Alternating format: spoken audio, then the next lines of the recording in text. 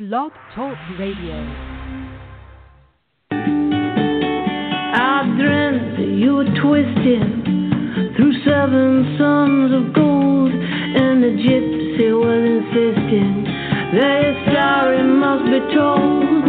I came to in the morning, but I took it as a warning that you might be a treasure I could touch but never hold. Welcome to The Real Deal, Recovery Talk with Julie, Maida and Veronica Valli. Hi, I'm Veronica Valli, and Julie, my co-host, is calling in live in the trenches of motherhood as we speak. Hi, Julie. Hi. Yes, I am buying my 21-year-old daughter a car today, and so this is the real deal right now. Like I'm glad to have this as an outlet right now because it's a little nerve-wracking over here. In the trenches of motherhood, it never stops. It doesn't. It never ends. Ever. I was running around this morning like I had one child in one place and another child in another place, and then I had to pick up the babysitter because she doesn't have a car, and I had to go and get the babysitter, and then one child fell asleep in the car. And you know when you're like, I just can't stretch myself in enough places to get all of the things done that I need to get done to be here at 12:30 to do this with you. Yeah. Well, you know what's funny is that people sometimes come to me that are, in kind of early-ish recovery, and they'll talk to me about how they miss the chaos of active addiction, which I think is like a pretty across the board for a lot of us. And so I usually just say like, well, why don't you just go have some kids? Because that should clear it up. Like if you want the pressures of having to be everywhere, doing things you don't want to be doing for people that you don't necessarily even like sometimes, what you should do is have some babies, because that will it's incredible. I have a son who's going to be 5 on Monday. I have an 8-year-old son he's 7, but he's going to be 8 in September, and then I have this 21-year-old daughter who keeps me on my toes, and it's literally never a dull moment in my life. I can't even go to the bathroom by myself. So if that is, and that's like my theme too. Wow. Like if you want the chaos, and you're missing it, and it's between, I don't know, it's absolutely incredibly wonderful insanity, always. It is, and that's why we've been talking about wanting to do this show, which is a Q&A about being a sober mother, because we get asked about stuff all the time from women who are just in very early recovery or still drinking and wanting to get into recovery, or people in long-term recovery. It's like, being a parent is an enormous challenge, and with the added extra of being someone who's in recovery with a disease that they have to take care of, there's no choice for us. Otherwise, how we parent deteriorates pretty quickly. So I know we've been talking about this for a while. I do have some questions. So I think the first one, Julie, is really one for you, because my kids I have a 6-year-old and a 2.5-year-old. And this is something that I wonder about a lot. I have to say, I'm already thinking about this stuff. And the question is, about older children when they go away to college, and how do you talk to them about alcohol and drugs and all that kind of stuff, and how do you approach that? And I know you have a college-age daughter, so I wondered what's your insight onto that, because I'm definitely very curious. Well, so that's a really good question, and I get this a lot, and my usual answer is don't wait until they go to college. Like, do not wait to talk to your children about alcohol and drugs until the day, like when you're packing them up for college. It's too late by that point, okay? Like, don't wait. So my daughter and I, anybody who's raising a teenage daughter right now will understand when I say that my daughter's relationship, the relationship that we have had over the past 5-ish, 6-ish, 7-ish years has been a bit tumultuous. So not always friends, not always besties. Really, I've had to say some things to her that she hasn't really liked, and she has said some things to me that I don't really like. And so if you ever want to come up against your character defects, raising a daughter is really the way to go. And so I've basically so been raising myself. Really. So, and like, this isn't the case for everyone. I think, I think teenage girls sometimes get a bad rap because everyone kind of thinks that they're like emotional and over this and over that and over this. And I want to say that that's fair. Like maybe they do get a bad rap, but it's been my experience that, girls are different, like in some way. I know that I was very, I was kind of like a rebel, or I thought I was, and I was doing my best to prove that to the world. So I got myself into some scrapes. I got myself into some trouble. And so I have been basically raising myself in my daughter for a really long time, and I've known that. So the fears I've had, as soon as she started to exhibit any of my behaviors, like any of my, like, she's very sarcastic, she's very, she's very witty, she's really smart. I'm not saying she got all that from me, but this is the challenge. She is very stubborn. That could be a little bit for me. Like all of these things that I don't necessarily love about myself, my daughter mirrors back at me. Now, granted, there's also a bunch of things that I love about myself that she also mirrors back, but those are a little bit easier to swallow. Do you know what I'm saying? Like, she's really good with kids. She's all these things, and I'm like, oh, that's me. It's a lot harder for me to say when she's being like a pain in the ass to say, like, oh, there I am. It's really difficult. So the fears that I have or have had for a long time are that she was going to kind of live my life, that she was going to make all the mistakes that I made, that she was going to, have all the relationships, like that basically if she continued to act the way that I do or did, that she was basically signing up for the destruction of my life, which in hindsight is really silly, right? Because that puts absolutely no trust in my daughter's ability or intelligence or whatever. It's all of this is fear-based.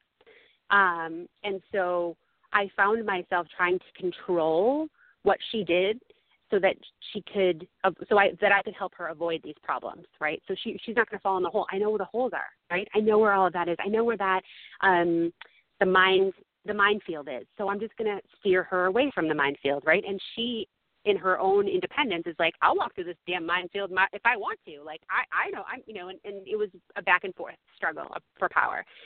And so when it came time for her, developing in high school and all of that stuff, it was really hard for me to separate because I have I've heard women relate parenting to having your heart outside of your body. Like that's basically how I've always felt with my daughter. My daughter is my heart. She is like everything that I just love her to like more than anything. And she saved me, honestly. Her existence in this world saved me from myself with my drinking and so many scrapes. But anyway, in my heart, she will always. She is my angel. And so as much as we get on each other's nerves and all that stuff, and as much as she is human, she is also this beautiful, like, if anything were to happen to her, I don't know what I would do. And so outside of wrapping her in bubble wrap and putting her in a tower and cutting her hair every week to protect her, there's not it's very a gray area. There's no black and white when it comes to this. And I know that I'm speaking a lot about being a daughter just because that's all I have experience with. I have not raised a teenage son yet, and we can maybe have this conversation after that, because we'll both be kind of going through it together. So this is my experience. I'm not saying that it's any different or any better or any worse with a son. I just haven't experienced that yet. So this is why I'm talking mostly about, my relationship with my daughter. So can I ask you said that, and I completely agree, that was a really great point, is don't wait until they go to college to start talking to them about alcohol and drugs. So when did you start doing that with your daughter, and how did you do it? I started doing it as soon as she started asking questions. So already with my son's 8, and he sees ads because for some reason, I'm kind of happy but also sad that, while we're watching an on-demand movie about like the Lion King or whatever, that there are ads about, like, do you have an alcohol or drug problem? Like, don't wait to get help and all this stuff. I'm like, so I'm, like, really glad that, parents that are watching The Lion King are getting that info. I'm also like, dude, like, not appropriate, but it's also opened the opportunity for communication, because he's like, what is drugs? What is, like, and he's also asked questions about what I do with the organization, because I have sober mommies, and I'm constantly saying sober mommies this and sober mommies that, and he has questions, and like, what is alcohol and what is this and what is, I've done my best to answer those questions age appropriately, right? Because there's always, like, if your child is asking the question, they're somewhat ready for an answer. And the problem that I got, I think, a lot was that I'm the product of the DARE, generation that say no to drugs, like the DARE on drugs, which went terribly wrong. And alcohol was never kind of sold as a drug. It was like this socially acceptable thing that you can do when you're 21, period, end of story. Don't drink before you're 21, all this, and don't drive while you're drinking, and blah, blah, blah, blah, blah. But it wasn't ever like, you may have this gene, or you may suffer from alcoholism, or whatever. It was drugs are bad. If you do drugs, you're going to die. And don't drink until you're 21. Yeah. So especially with having, like, in Massachusetts now, a law has passed that, or a bill has passed rather, that marijuana is now legal. You have to be 21, and you can't, like, just like open container kind of a deal. You can't. Oh God. Okay, hold on a second. I'll be in a second. Yeah, well, not 1 second, but I need yet again, listeners, live in the trenches of motherhood as we speak. Speaking from the field is our correspondent, Julie Maida. Julie, back to you. She's on the window. She's like, he needs you. I'm like, okay. This well, is the real deal, folks. This is the real deal. So, okay. So my point is, I've just lost my train of thought. But so basically, if your child is asking you questions, they're somewhat ready for an answer. Now, do I suggest that if your 8-year-old asks you a question about, I don't know, prostitution or something like that, that you're just like, oh, well, this is what, I don't know. It's up to each and every individual parent how they handle these questions. Some of us are going to be more modest. Some of us are going to be more careful with our wording. Some of us are just going to let it out and see where it flies. So when it came, I as soon as she started asking questions, I started giving her answers. I'm an alcoholic. What does that mean? It means that when I drink alcohol, pretty much, I don't know when it's going to happen, but I do know that something bad is going to happen. That's what my alcoholism means to me, in an 8-year-old kind of a sense. Like, that's the best that I can do for an 8-year-old as far as what alcoholism. You know what I'm saying? Like, I'm not going to break it down. I'm not going to, like, go over the battle or between whether it's a disease or not. I'm not going to go into any of that. I'm just going to say, when mommy drinks, I don't always know what's going to happen, but it's usually not a good thing. It's usually not good. And so, and here's another thing too, because I hear people who are in recovery constantly trying to keep their child from trying A, B, and C, or drinking, or trying, like, smoking weed, or doing all that stuff. And I try to, like, in the nicest way possible, say, your child it's a rite of passage in a way, right? So I don't know many people in recovery or not, addicted at all, that never tried anything. And so what the problem is that a lot of people aren't educated, right? So if I was 13 the first time I tried alcohol, that was not an educated decision. That was not like an informed decision that I made, because I didn't know necessarily what I was doing. And so had I known that it was a possibility that I may, turn into an alcoholic, I might have thought differently. I don't know. My frontal lobe had not developed. I was not really capable of making that kind of choice, but there it is. Nobody is. So my job as a parent is not to keep my child from falling into those holes. My job is to kind of point them out, and I can help my daughter. I can sit with my daughter and map out where they are, or where I know that they are. And then she has a decision of whether or not she wants to walk down that road. And I have to, as a health, when I'm healthy, obviously, when I'm taking good care of myself and when I'm all these things, I have to be able to step back and trust that the message and the messages that I have sent her and the education that I have tried to instill in her is going to be enough, and that when she hits that mark where she's like, do I want to walk down this road or this road, she's going to hear my voice in her head saying, well, Mom did tell me about this, that, and the other, whether she hates me or not, because, I mean, I can tell you that one of the agreements that we needed to make in her teen years were that we were going to love each other even when we hated each other. And so, like, you can hate me if you want to as long as you still love me, right? And that was kind of both ways, because there were days where I was, like, unsure if I really liked her a lot. But in open communication with other parents, like, talk to each other. Like, go join maybe join the PCA if that's not your bag, but like, have mom friends in your area that you can, chat with about this stuff, because every parent, whether you're in recovery or not, is dealing with this. Like, we have parents that are losing their children to heroin addiction every day they don't know anything about addiction because they don't suffer with it and they never have. And all of a sudden their child is coming home and saying, hey, Mom and Dad, I'm a heroin addict, or people were, unfortunately, it's too late and they're getting a knock at the door. So you don't necessarily have to be a parent in recovery or someone who has struggled with addiction to have a child who struggles with addiction. So really the conversation is always great to be had. And so, my daughter and I had an agreement as far as parties were concerned when she was a teenager in high school. I'm not stupid. I know what's going on at high school parties, right? I know what's going on.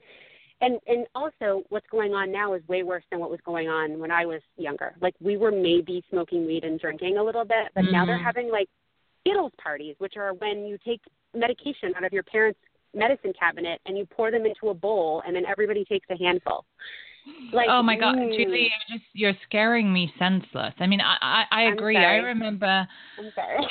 when I was a teenager, it's like you knew someone whose older brother could get some weed. Now, like, they can score cocaine, pills, yep. yeah, and heroin. They're taking heroin like as a I know. Like, weed is no longer like a gateway drug. Like, kids are going straight to heroin. Yeah. And the prescription drugs that are available in parents' cupboards. I mean, you're completely right. I think the biggest message that I'm getting here, and if anybody listening, is don't wait to talk to your kids about this stuff. Start when they start answering questions. It's like the same when I read pretty much every parenting book going. It's like we're very matter of fact about body parts. We don't do cute names, and we just like, that's your, and this is your, and there's no embarrassment and there's certainly no shame. And the closest I've come with my 5-year-old is a little while ago. He asked me something about alcohol, and I said the same thing. Alcohol used to make Mummy sick, makes Mummy very sick, and it's not good for Mummy. And Mummy just needs to make sure she doesn't have any. And straight away he said, let's make posters and put them all over town saying, don't drink alcohol. And that was his response. And I don't want to sit him down when he's 13, 15, 18 and say, okay, this is what you need to know about Mommy. I just want it to be like, he's just, just like he knows that his mummy's from England. He just knows his mummy's a recovered alcoholic and she helps people and she writes about it, and that's just what she does. And he's had some honest conversations about it. That's amazing. Honestly, that's so amazing. But also to be really careful not to demonize it, because just because I have a problem with alcohol doesn't mean that he will, or that oh my goodness. I'm loving this conversation right now, but there's apparently a problem with my daughter's, with the sale, and I need to go back into this chat. That's okay. I have another question that I can answer. So, Julie Maida in the field of parenting, as we speak, will return shortly to rejoin the podcast. Well, you go and do what you need to do, Julie, and I'm going to answer a question that someone submitted, which is about balance in recovery. And I know I've been asked this a lot. How do you balance your recovery and being a parent and all of the other stuff that you need to do? Which is really, it's very, very crazy. So first of all, here's what I want to say about balance. For me, balance is everything. And it's really what I had to learn about in recovery, was how important balance was and how to achieve it. So here's the thing that you need to know about balance is if you're having a problem or you're not doing okay, then check your balance. And by that, I mean, we all have a balance plate. So imagine that you have a plate and that plate is divided up into all these different sections. So you have sleep, you have career, work, you have friendships, you have your romantic life, you have your spiritual life, you have health and fitness. You have all of these different segments to your balance plate. And all of those parts are really essential to who you are as a human being. And all of them require balancing. So this is how this works. When you have your balance plate, you may go through different periods of time where, I don't know, maybe work is really demanding and really stressful, and you're working, all hours and working late and really not getting anything else done, not being able to exercise, not getting that much sleep. That's okay for a limited time. If it's a big project or it's really important, for a limited amount of time, you will be able to live with that. But after a while, if that goes on, continues and continues, and you're not able to exercise, you're not able to see your friends, you're not spending any quality time with your family, if your balance plate, if your other needs are not being met, you're going to start getting some really big red flags going up, and eventually something will break. And I think we've all been there. I mean, in many ways, that's burnout when that happens with our job, but it can be different ways. I've kind of had the almost opposite. When I first had kids, I went from having a really, really busy life and career to being a stay-at-home mom, which was fantastic. I loved that. But my needs of just like having some kind of work that was mine and some kind of purpose that was just mine completely went for the first couple of years. And that it just meant that something was missing in my life. So what I'm saying about the balance plate is changes and evolves as we change and evolve. So when I was single, the amount of time and resources I had to dedicate to like personal, spiritual, emotional growth were pretty huge. Now I look back on it. I was regularly able to go to workshops and read really interesting self-help books and have long conversations with people. And I did like a morning and evening like meditation spiritual practice that I pretty much did most days. Exercise was a big part of that. So I was really able to feed and nurture my mind and soul in that way. And when I got married and had kids, the time I had to do that stuff just completely went. That's one of the prices of parenthood, and that's one of the compromises as well. So what was really interesting about that is I had to understand that I still had this balance plate and I still had these needs, but my circumstances and my situation had changed. So I had to adapt to that. I had to adapt my balance plate. So what I do to fulfill my personal growth, spiritual, emotional needs is completely different and I have much less time to do it in than I did 10 years ago, but I still do it. And what I have found is because my balance plate has changed so much, as long as I adapt with it, and it's like, okay, I can't do more, 30 minutes each morning and evening, and I can't spend all weekend away at a really fulfilling workshop on personal development. I just can't do those things anymore.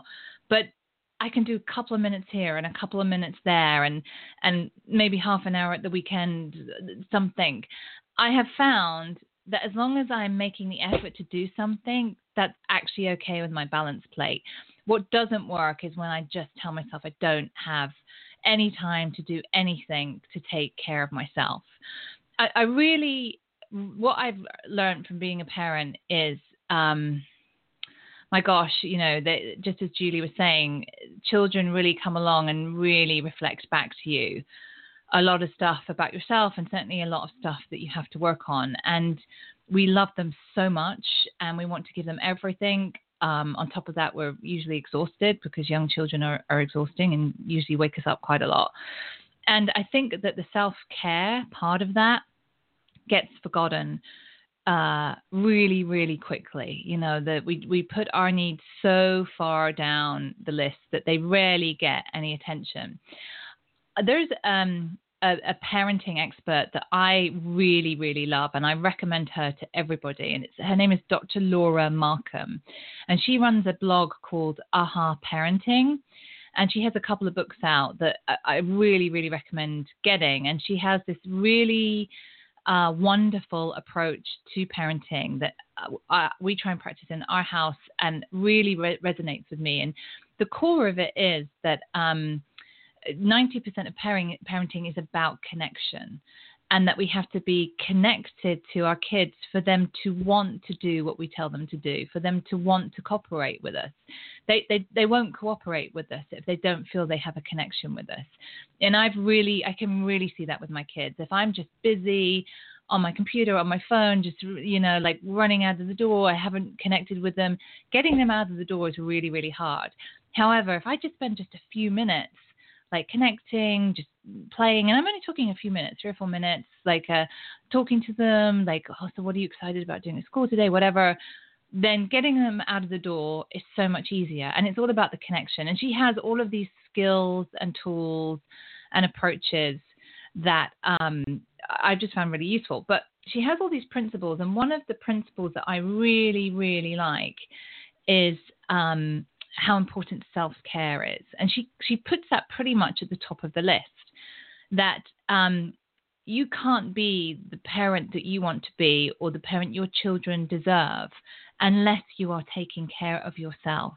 And she really, really emphasizes the importance of, having a little bit of time away from your children, going to bed earlier, trying to get enough sleep, just doing whatever you can that just nurtures and feeds you just a little bit each day and each week in order to be able to delight in your children. And I really love that. Her goal is that as parents, especially when our children are really small, what we want to do is to be able to delight in our children.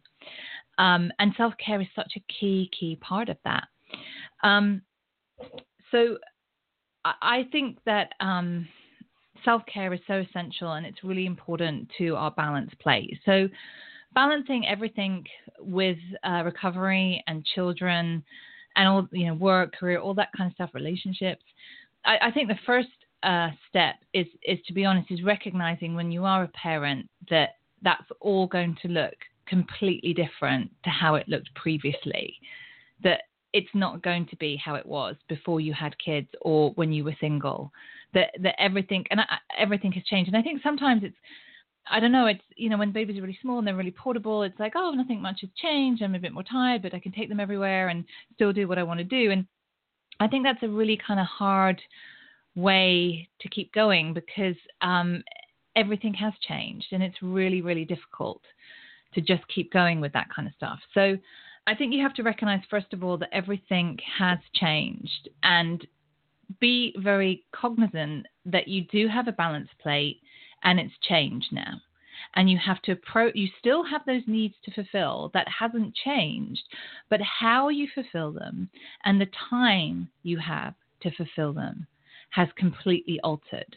And that for me is the key part, is recognizing those two things. And, you just adapt. And I also kind of understand that my kids are really young. And in, a few years, I have one about to start school, I will have more time back and I will be able to do things differently. And I do see that in other parents who do have kids who are much older.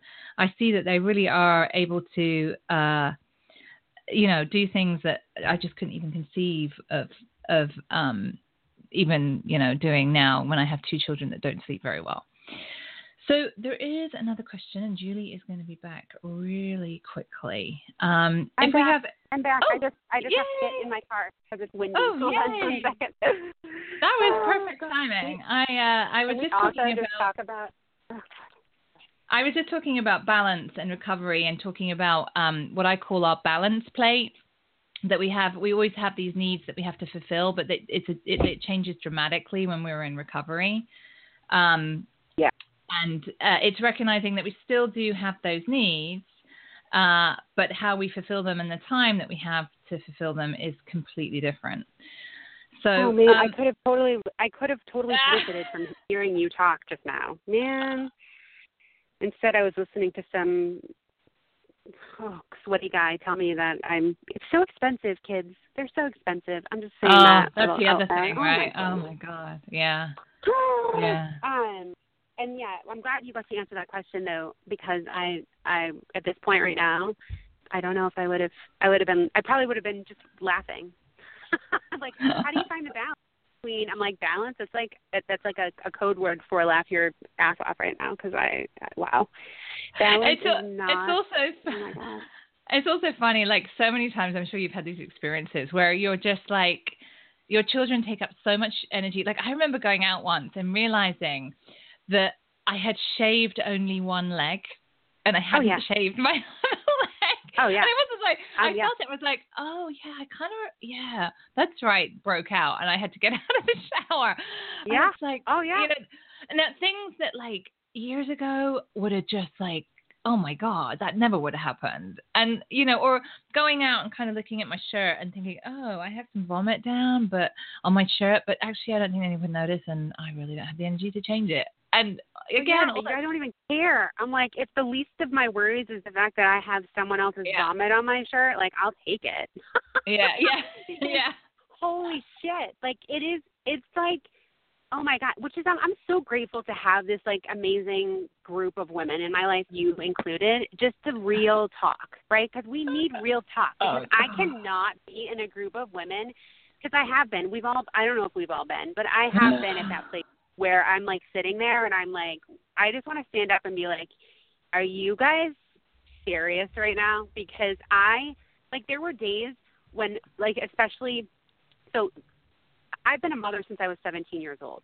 My experience with my daughter as a single mom up until the point where I met and married my husband is completely different than my experience right now, where, like, I got the opportunity to be a stay-at-home mom. I got the opportunity to go and hang out in play groups and, like, let him go play and whatever. But there were days where I was sitting in that play group listening to these women, and I was just like, I wanted to be like, am I the only one that hates my husband right now? Am I the only one that – because how difficult is it to put down the goddamn toilet seat or, like, whatever it was that was bothering me that day? Because I – was struggling so hard with postpartum depression that, like, literally anything I was like, what are you doing? But, like, the demands of being a stay-at-home mom, or a working mom at home, like a working from home mom. I just had a conversation with my daughter 2 days ago, actually, and she said she's making some future plans, and she has decided that when she gets married, she wants to be a stay-at-home mom for the first couple of years because she doesn't want to work. And I was like, oh, that's so interesting that you say that you think that maybe it's not, like, literally 10,000 times more work to be a stay-at-home mom. When you can't remember the last time you ate a fucking apple without someone else's saliva on it, that's when you know. Do you know what I'm saying? Like, I can't, like, the door, my husband's home, like, and sometimes I forget that he's there because he'll take a day off, and I'll be, like, sitting on the toilet with the door open, and he's like, babe, really? Like, I'm like, I can't even close it. Because if I close it, that is an immediate invitation to have someone is going to need to tell me that the Lego they're playing with is red, or they saw a dog, or they heard a dog bark outside, or, like, they need to ask me a question that can't possibly wait one more second while I just poop and wipe my bum. That, no, I can't wait. Or they have to use the toilet and they forgot and I need to get up immediately so that they can do their thing. Or, like, you know, and so I'm like, oh, that's great. So I can't wait. I really can't wait. I hope that she does get the opportunity to stay home. But I just can't wait for the day that she's like, Mom, why didn't you tell me that this was going to be so hard? And I'm going to say, I did tell you, but you didn't believe me. And no one really does. But so Well, that's what you can't. I mean, we would the human race would die out. Like if anyone truly knew what it was like, or exhausting, and I, it just sounds horrific when you talk about it. But it's balanced by the fact that you love them so much that you're just willing to do all of that stuff. I was just thinking when you're talking, I haven't peed in private for half a decade. Like I can't. It's not even a thing. It's like a unicorn. It's not even a thing that I even think is a possibility. Like it's like, I roll with it because that's what you do when you're a mom. You're like, oh, this is shit. I'm gonna roll with it. Like, oh, there's poop on my face, or there's poop on my shirt, or there's poop like everywhere. Like, right, it's a summer in my house, right, with boys. And so the question is, the $100 question is why? What is that smell? The answer is always urine. The second question is, where is it? The answer is everywhere. It's everywhere. There's urine everywhere. I can't, and I can't even, I did get this great tip, though, from one of the moms groups that I belong to put regular Listerine in a bottle and, spray it around the toilet. Because for whatever ungodly reason, my boys, and I don't even, possibly my husband, I don't know if that gets better with age, the aim is, completely off. Oh, my God. Oh, my God. They're in there together, so they're having a conversation, and so the pee is I'm watching this. They're getting, we have this routine where I make sure that they brush their teeth, and one of them does it while the other one pees, and then vice versa. And they're talking to each other, and I'm watching them pee all over, the wall and the floor, and I'm like, this is. We could do a whole podcast on little boys and pee-pee. A whole podcast on boys and pee-pee. I so feel. Let's call it, why does my house smell like piss all the time? Oh, my goodness. You have to laugh, because if you don't, you'll go crazy. So what was the question? Okay, so there's another question that I think is really a really important one from Rachel, who says, how do you reach out when you know that you need to, but your mental health just stops you reaching out to people? And I think this is a really important question. How do you reach out when you feel like you don't want to reach out, but you know that you need to? That is a really good question, and I'll tell you what, there are, I guess, a lot of reasons why I celebrated, and I'm sure you too. There's a lot of reasons that I celebrated 17 years of sobriety this past May. There's a lot of reasons we did, and I'll tell you that the main reason that I celebrated, that I had the opportunity to celebrate so many days at a time, is because I have found a way to ask for help when I don't want to. There has not been a day that I've ever really wanted to ask for help, because I don't want to admit that I shouldn't be able to handle this, right? And I think that mental health issues, I run the gamut of mental illness. We talked about it in the first podcast. I have a trauma history as long as my arm, and my brain has worked its way and helped me in many ways to survive up until this point, but it hasn't been without some sacrifices, right? And so I have created some coping skills that aren't really awesome, and they've turned into kind of I suffer from a personality disorder, a dissociative personality disorder. And so in depression and OCD, which is also super fun, and I don't unfortunately get to decide what I obsess about, which is another fun addition. But it's hard in recovery, I think, because coming from this 12-step background that I have come from, and maybe you'll relate, it's kind of been instilled in me that if I'm struggling, the problem is me, right? If I'm unhappy, if I'm angry, if I'm whatever, if I'm going through something, that there is a solution and that I should be working it, and then I'll feel better. And so that's great when it comes to my boss is an asshole, or whatever it is, or my husband didn't put the toilet seat down, and I'm angry at him, or whatever. When it comes to stuff like that, there's a lot of action that I can take, right? And not taking that action results in my suffering, right? I'm angry at my husband, and I'm creating fights when it's really about the toilet. It's not really about the toilet seat, but whatever.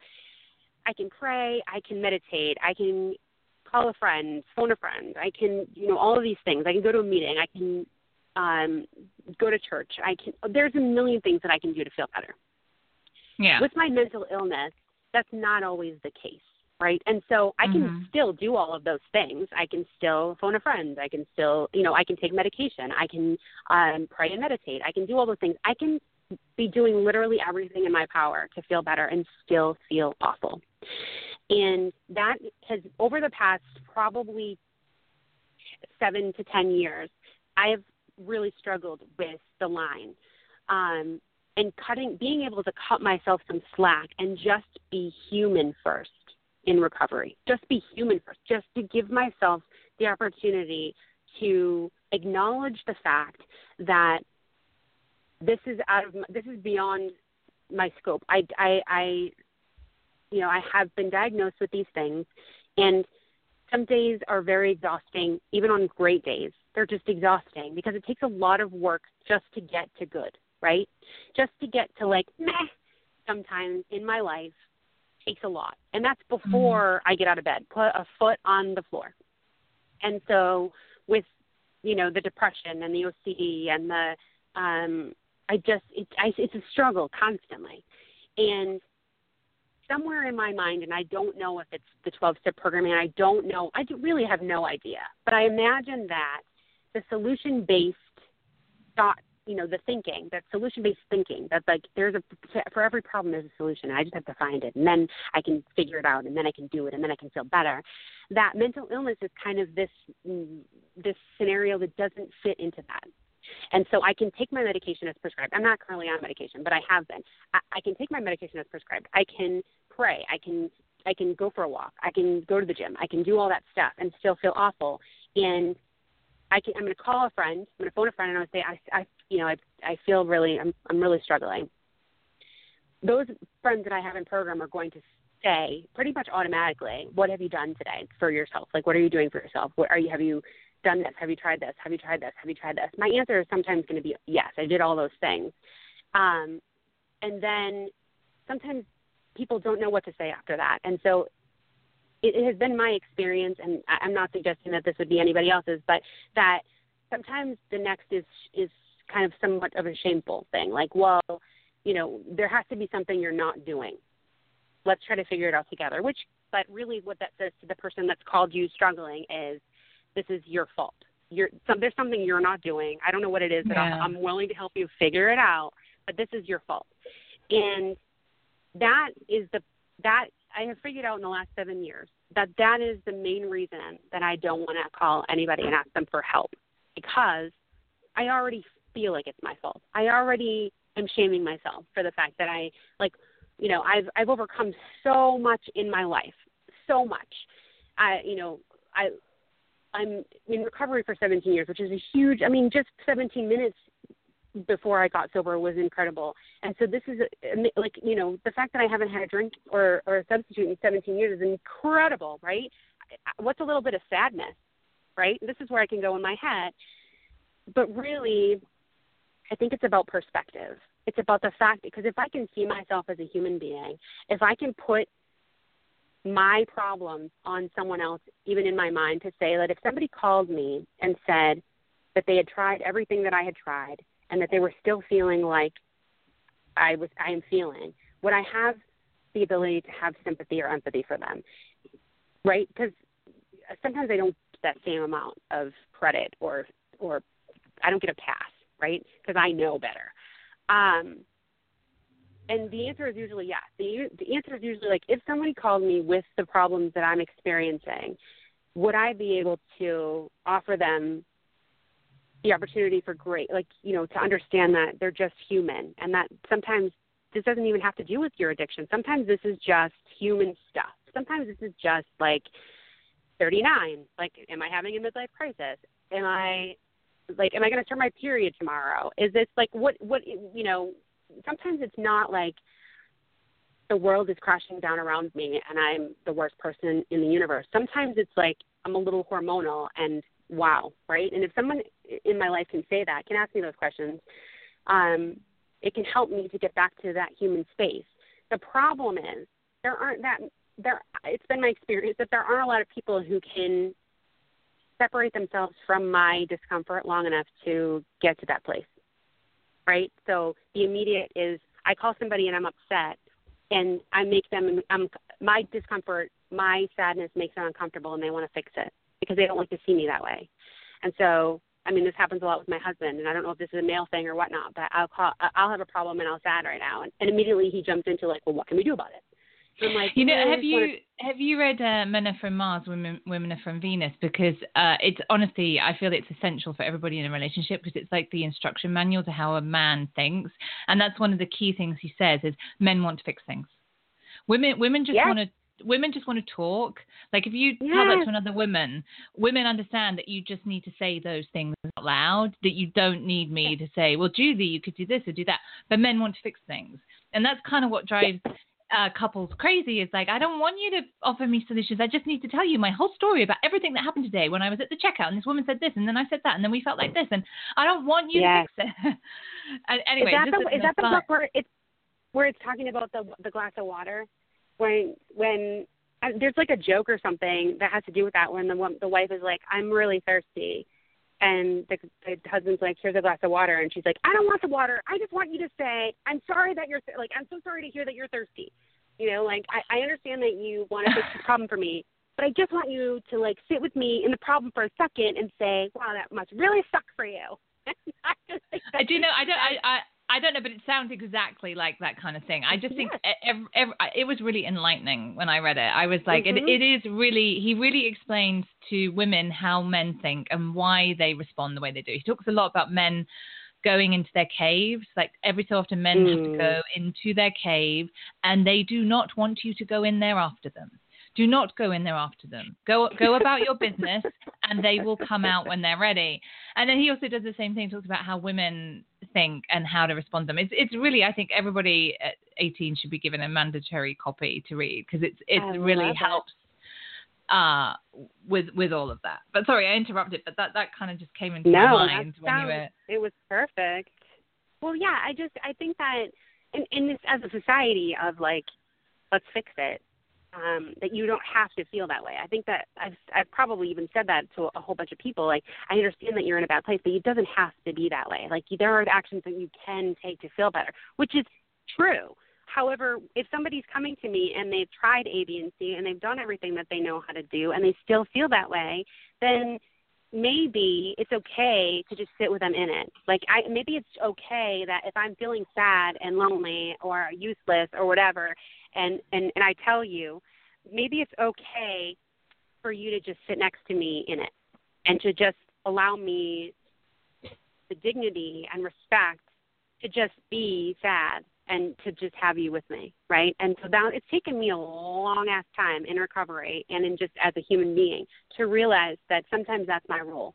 Sometimes my role is not to fix.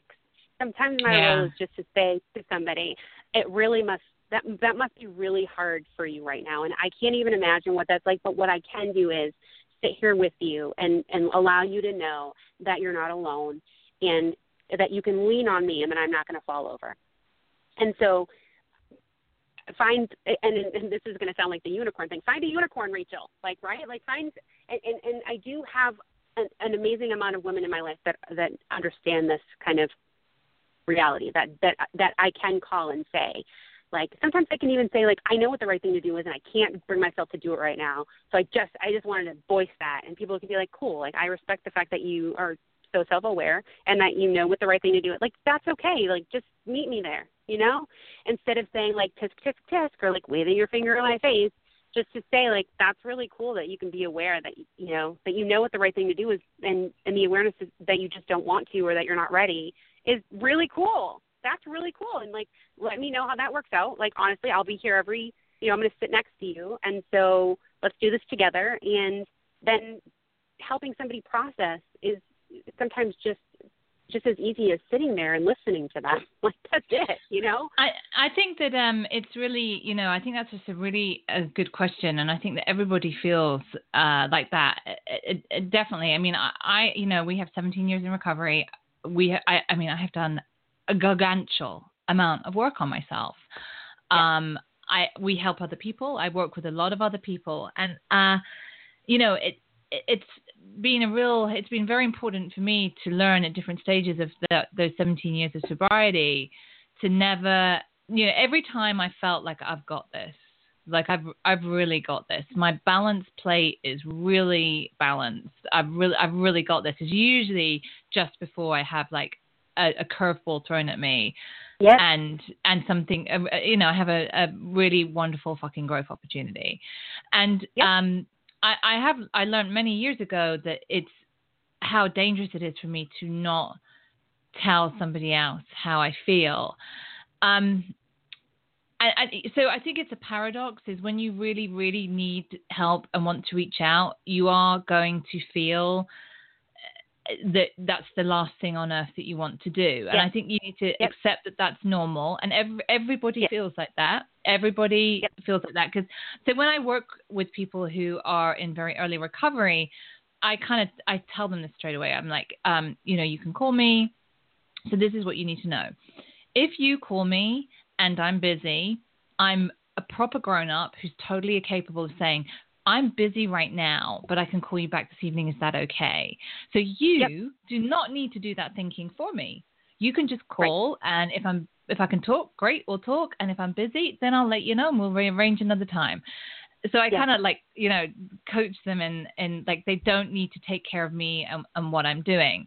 So I have to say, I really think I know we can talk a lot about the negativity of social media or screens, but I do think sometimes being able to text someone or send a message on social media in like a supportive group, I'm really struggling right now. It's, you know, most people can do that because it is very hands off. Nobody's in front of you. Now, that becomes a problem when that's the only way that you get support. Like, so if that's all you can do, send a text message or post a comment in a group, then do that. But also understand that you have to build face-to-face relationships as well down the road. And I've had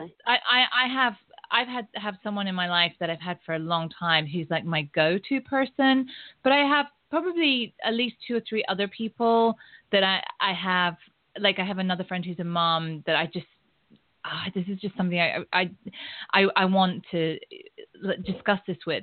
You know, in many ways, it's kind of overcoming our pride, I think.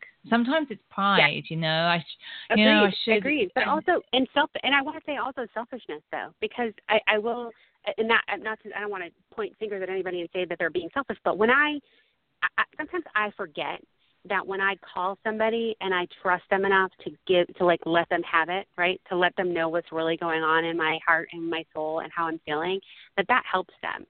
It lets them know that they're worthy of my trust. It lets them know that they're not alone in case they're going through the same thing. And it allows them the opportunity to be of service to me, which is really like what friendship is all about, right? Which I'm also learning, that it's a two-way street. And so if I'm always helping you and I'm not allowing you the opportunity to help me, then I'm not being a very good friend to you. And so if you have, you know, like, I think it's important, and I do need to, unfortunately, go because I am in the trenches and they do need me back in the office. But I think that I would urge Rachel to think about the opportunities that they're, you know, like if somebody's not calling me because they're, you know, afraid of what I'm going to do, whatever it is, they're not allowing me the opportunity to be a friend to them, right? Yes. And so sometimes the greatest moment is when, and I feel that way as far as like my early recovery, that I was constantly calling people. I was constantly like, because I was like the problem child. Like I was constantly having issues and problems and like drama in my life, and constantly calling people who were, you know, help me. And I remember the first time somebody called me for help, and it was the most amazing moment, right? Where I'm like, holy shit, I can give back now. I have something in the well to give, and someone sees that and they want my help. And so that was a huge gift to me. So I would also urge anybody who needs help, who's afraid to ask, because it's going to be a burden or because whatever, you know, and I have done that too, because you think the person's going to be busy or you don't want to bother them, that you're, in essence, robbing them of the opportunity to be a good friend to you, and also the knowledge that they are worthy of your trust. And so do I suggest you go out and gift that to everybody in your, contact list? No, but we all have people. We all do. Some of us don't know it, but really, and to just find those peeps, right? Because it's so important to have those peeps where you can just have that back and forth interaction and lean on each other and know that you are there and rock this thing, because life is life, and we're all human. We're all doing the best we can with what we've got and hoping it's enough, and doing the drill. And so that in mind, my daughter is back at my window. I think she's going to bang soon. She's giving me the stink eye. I gotta go. We're just about out of time. So I'm going to just wrap up here. But Julie, thank you so much for actually being in the field of parenting and calling in and doing this. And we are definitely going to do this again. So if you have any questions that you would like us to answer, please feel free to send us a message or comment on our Facebook pages. Julie Maida is Sober Mommies, and I'm Veronica Valli, Recovery Rocks. So I'm actually taking a break from Sober Mommies just for this week. So if you have a question, send me at either my personal or Next Life No Kids. Oh, Next Life No Kids is also a great blog that Julie runs as well. So thank you so much, Julie. That was awesome. Thank you, Veronica. I love your face. You too. Bye. All right. Take care. So thanks, everybody, for listening to the podcast. I just want to wrap up really by saying, really reiterating what Julie was saying there is whenever anybody does reach out to help, for help to me, I consider that as a very sacred act. I really get how much it took for someone to do that. And I really honor it. So the chances are with my two little kids, I can't always speak when you do call, but I will do my very best to get back to you as soon as I can. So I think really wrapping that up, it's really a skill that takes practice. That's really what it is. You just have to practice reaching out and saying I'm struggling, or I'm not doing okay, or can we talk? And the more you do it, the easier it will get. So thank you so much for listening to our podcast. We will be taking more questions on being a sober parent, so please submit them to us. And we will be back with you next week with a new topic. Take care.